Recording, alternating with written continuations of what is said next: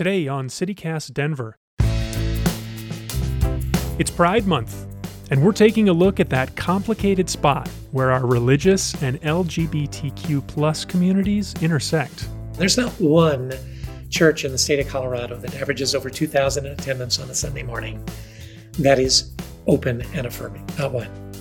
Pastor Paula Stone Williams of Longmont is a member of the transgender community, and she's got a new book out this week about her life pre- and post-transition and what it's taught her about gender. The chapters on gender equity or inequity were the easiest to write because I do have a unique perspective of having lived life in both genders, and the differences are, in fact, massive. Today is Wednesday, June 2nd, 2021. I'm Paul Caroli, and this is CityCast Denver.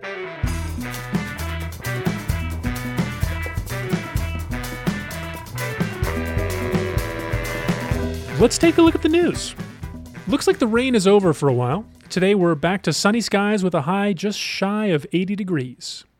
The state of Colorado is slowly lifting more and more COVID restrictions. Yesterday, an order went into effect lifting the cap on indoor gatherings.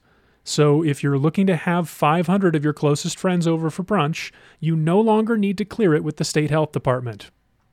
Oh, and speaking of large indoor gatherings, tonight at Ball Arena, we've got Game 2 of the Avalanche's second-round series against the Vegas Golden Knights. These were the two best teams in the league during the regular season, and the Avs won Game 1 in a blowout. So now is definitely the time to tune in and see how the Knights respond. Or should I say, now is the time to spend the first period combing the internet for a usable stream and hope the score isn't too lopsided by the time you can finally watch. Aren't these local TV contracts fun? So for today's story, I want to bring in producer Exandra McMahon to share a little bit about her hometown. Exandra? Yeah, hey, thanks, Paul. So I grew up just 60 miles south in Colorado Springs, which is the second largest city in the state and happens to be a hotspot for conservative evangelical Christianity. I'm talking focus on the family, mega churches like New Life, a church that people would travel to from across the country to see former pastor Ted Haggard speak in the early 2000s. Sure, I've heard that name, yeah. Yeah, and as you can imagine, that would be a complicated place to grow up if you're gay, and I am. So I think that's why when I first heard about a post-evangelical trans pastor in Longmont, I was so drawn to her story. Paula Stone Williams was doing a TED Talk a couple years ago, and I got assigned to do a story on it. I was the CEO of a large religious nonprofit, the host of a national television show. I preached in megachurches. I was a successful, well-educated, white American male. So what did that feel like?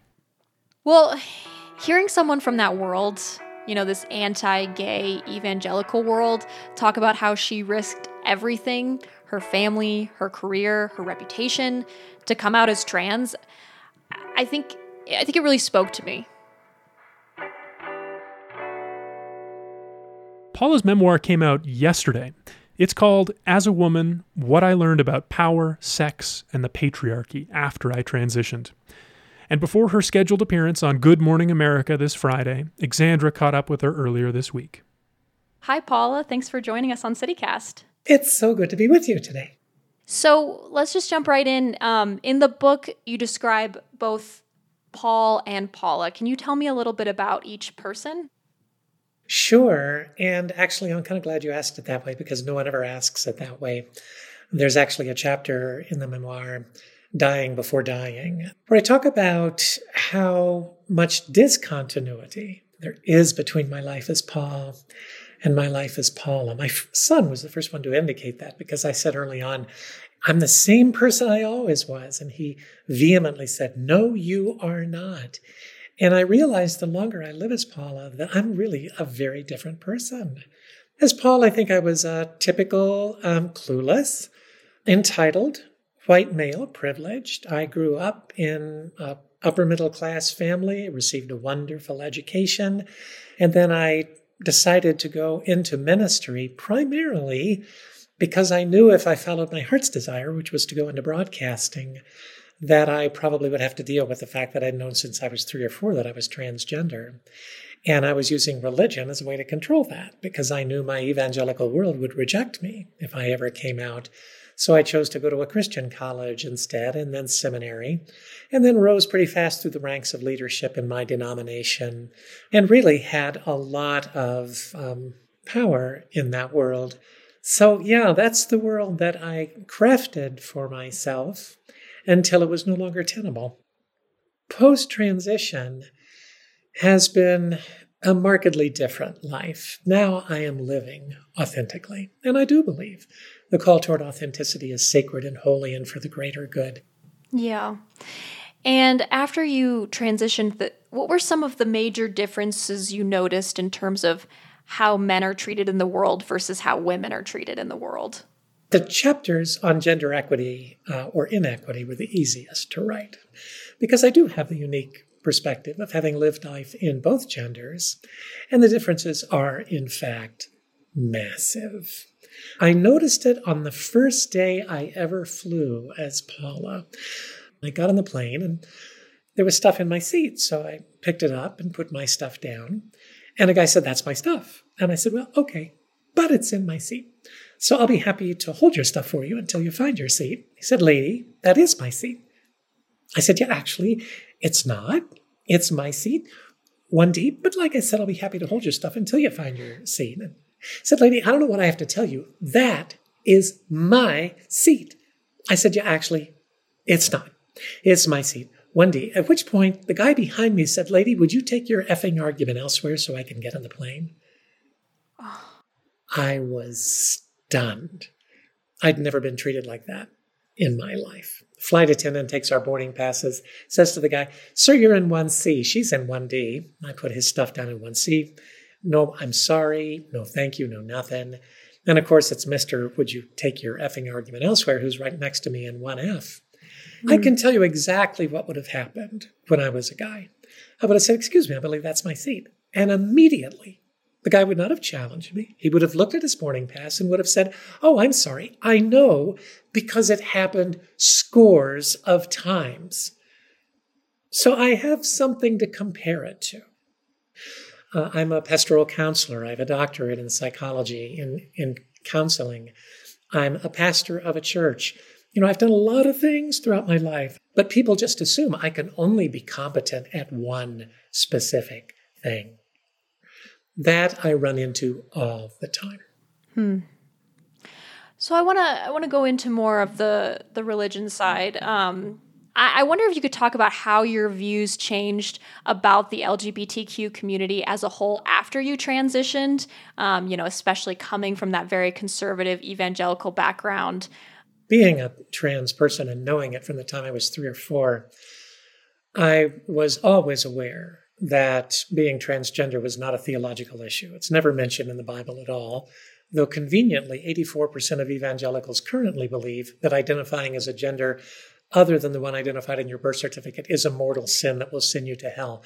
I will say again, it is not mentioned in the Bible at all. So I already was very warm toward the trans community.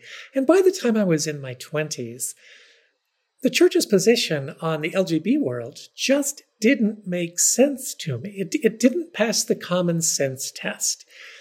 I had a lot of friends who were gay, and it was like, these people were as psychologically healthy or unhealthy as I am. I don't understand why the church would behave that way. But I thought it was okay to just be quiet on the subject, to not speak out against it, but also to not speak up for it. And post-transition, I've realized the damage that has done. And now, standing outside of evangelicalism, I find it's really fascinating that the two social issues they've chosen to take a stand on are a woman's right to choose and LGBTQ plus issues. Now, if you are a man and you're in charge of churches and you want to choose some kind of a social issue for which to stand, how convenient would it be to choose something that would cost you absolutely nothing to hold that position? I mean, you don't have a uterus, and only 3% of you are gay, so Yeah, those are two positions we can hold that cost us absolutely nothing. Now, on the other hand, if we chose the positions of, let's say, systemic racism or socioeconomic injustice, now that actually might cost me something personally. And so, no, we're not going to choose those issues. It just seems awfully convenient to me. So I really blew it. And now that I stand outside the evangelical world, I look at that evangelical bubble, which is getting tighter and tighter and tighter. We got to take care of our own. And they've also decided where no natural enemy exists, they'll create one. And right now, it's the LGBTQ plus community, particularly the trans community, that are the enemies they have created.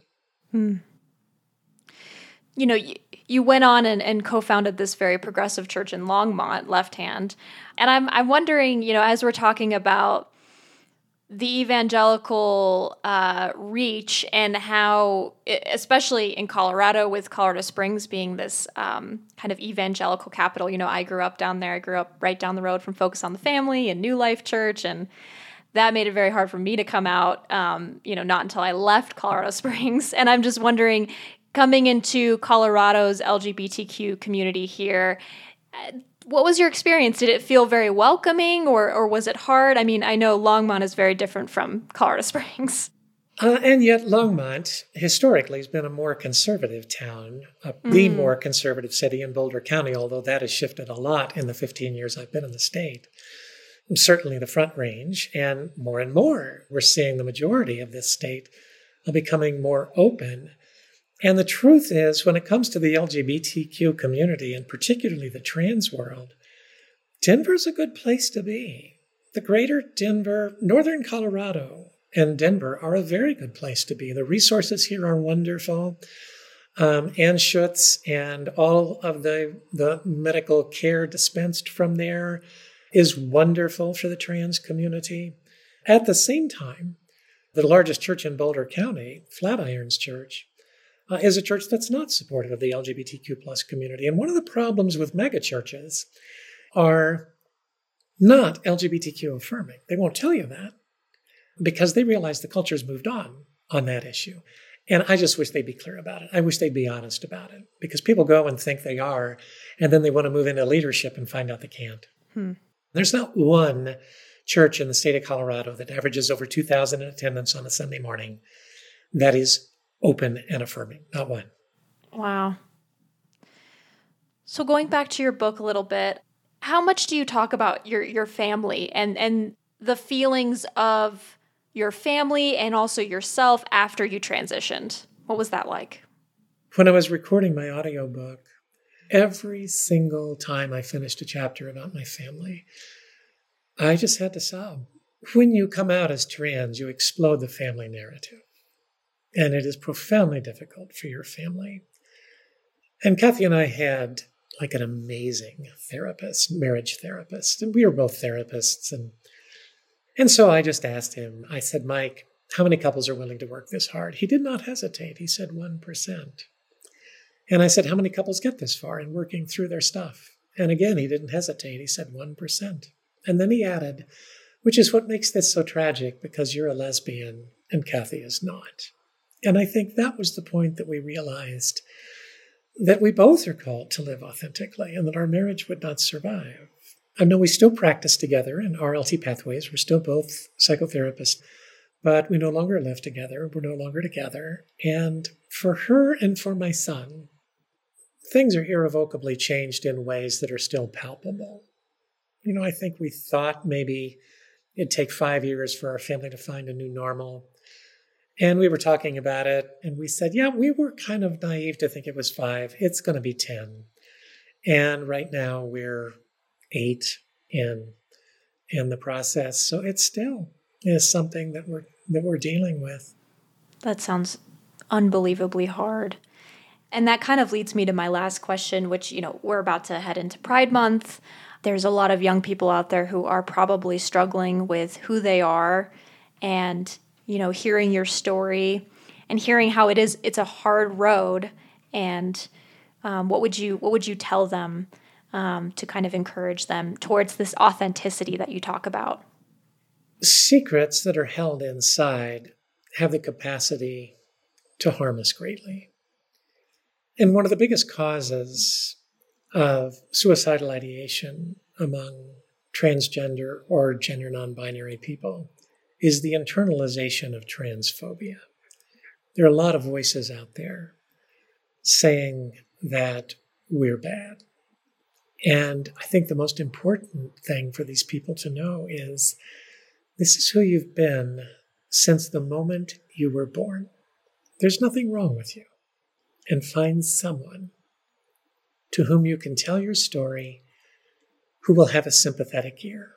And you intuitively know who that is. It may well not be your family. For me, it was a college professor. And that one element, just bringing into the ether the words that I was trans, itself was somewhat healing. Well, Paula, thank you so much. It's my pleasure to be with you.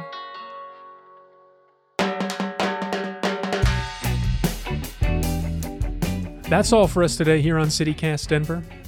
If you enjoyed the show, why not take a minute and tell a friend about us? Rate the show wherever you get your podcasts, and subscribe to our morning newsletter. We'll be back tomorrow morning with more news from around the city. And hey, I hope you have a really good day.